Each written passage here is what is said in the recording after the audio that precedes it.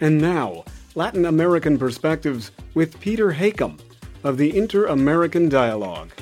Both Secretary of State John Kerry and Vice President Joe Biden have harshly criticized the response of Venezuelan President Maduro to the continuing protests of opposition groups.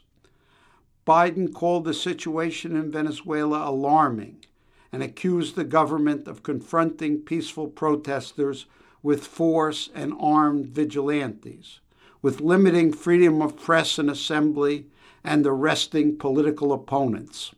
Kerry has charged the government with using terrorist tactics. These are accurate assessments. The Venezuelan government has repressed legitimate political activity and committed human rights abuses. It has violated democratic norms, legal procedures, and its own constitution. Still, it would be a mistake for the U.S. government to employ even threatened sanctions at this stage.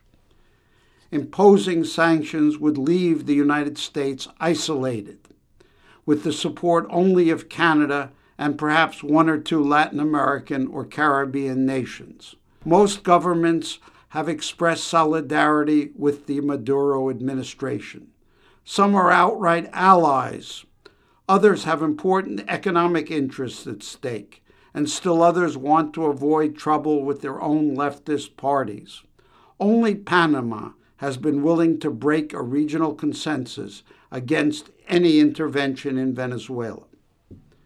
Standing alone, U.S. measures will have virtually no influence on events in Venezuela. They could make things worse. They may energize the pro-government forces, increase their conviction that Washington is in league with the opposition, and leave them more resistant to compromise. Support for the Maduro government across Latin America would probably increase. The Latin American nations have chosen their own course. 12 South American countries agreed to send a mission to Venezuela in early April, ostensibly to assist the Maduro government in finding a peaceful solution. The rest of Latin America and the Caribbean is passively watching. It should be clear that, even if it succeeds, the Latin American initiative will not restore democracy, the rule of law, or economic sanity to Venezuela.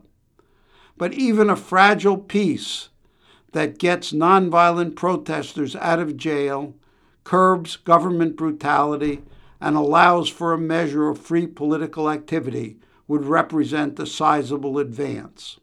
The time for the U.S. to act will come if the Latin American approach fails to end the violence and the situation in Venezuela becomes more desperate.